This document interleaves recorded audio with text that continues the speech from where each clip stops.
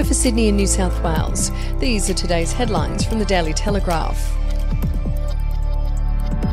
The father who left his toddler in a car for 6 hours on a 35-degree day has made a heartbreaking plea to other parents to be 120% sure where your kids are so the same tragedy never happens to another family.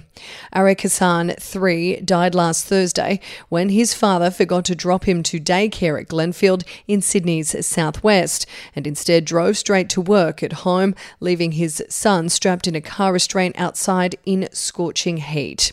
A devastated Mr. Hassan told the Daily Telegraph the chilling circumstances that led to him forgetting the boy in the hope it may prevent a similar tragedy happening to another child. If I can help another parent be more alert so this doesn't happen again, then that is something positive to come from this, he said. The morning school and daycare run was something Mr. Hassan had done each day for the past 18 months, and last Thursday should have been no different. The father put Arek and his 8-year-old brother in the Toyota Corolla sedan and drove less than 5 kilometres to Glenfield Public School. He waved off his older boy, Arav, and then prepared to drive to daycare for the second drop-off.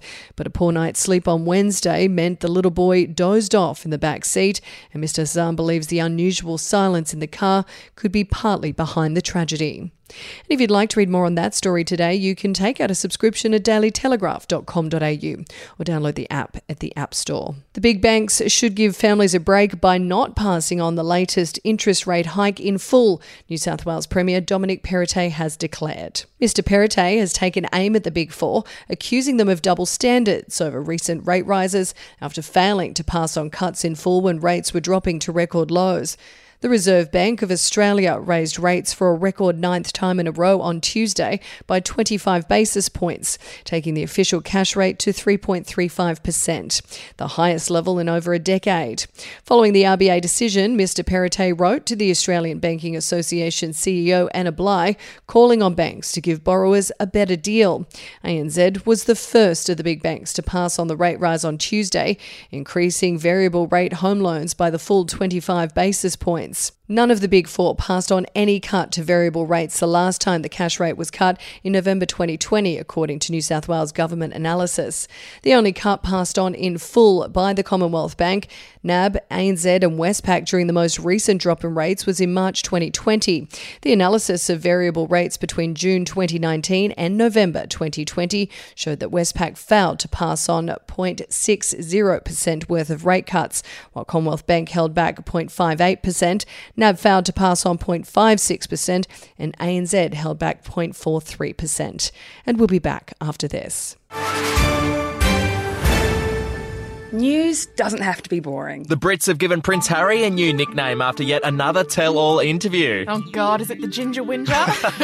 Let the team at news.com.au get you up to speed each day with their podcast, From the Newsroom. A couple were busted joining the Mile High Club. Well, I guess they can't play Virgin anymore. Politics, sport, red carpets, royals. Get all the goss in just a few minutes. Follow From the Newsroom wherever you get your podcasts from.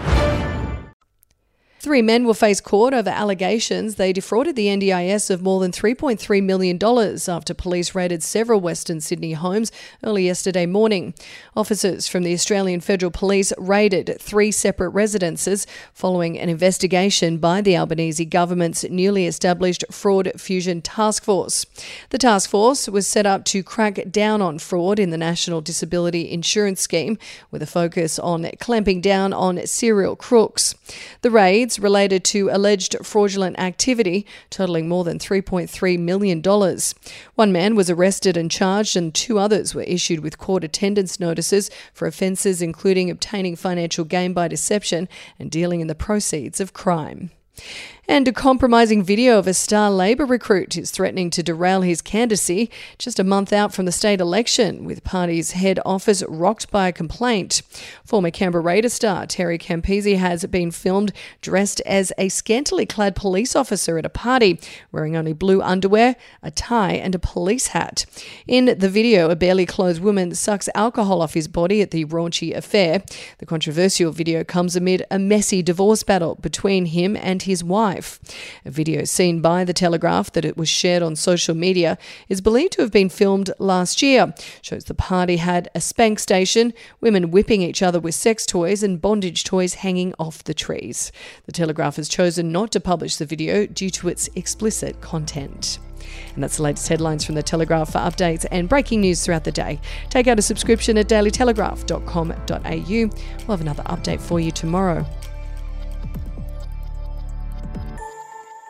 Australian history is full of colourful but forgotten characters, from alleyway gangsters to Cold War spies and eccentric entrepreneurs. There are hundreds of incredible stories of adventurous Aussies that never make it into our history books. Each week I talk to some of the country's greatest history authors, sleuths and yarn spinners to uncover the untold stories of some of our most interesting and offbeat ancestors. The show, In Black and White, can be found wherever you get your podcasts.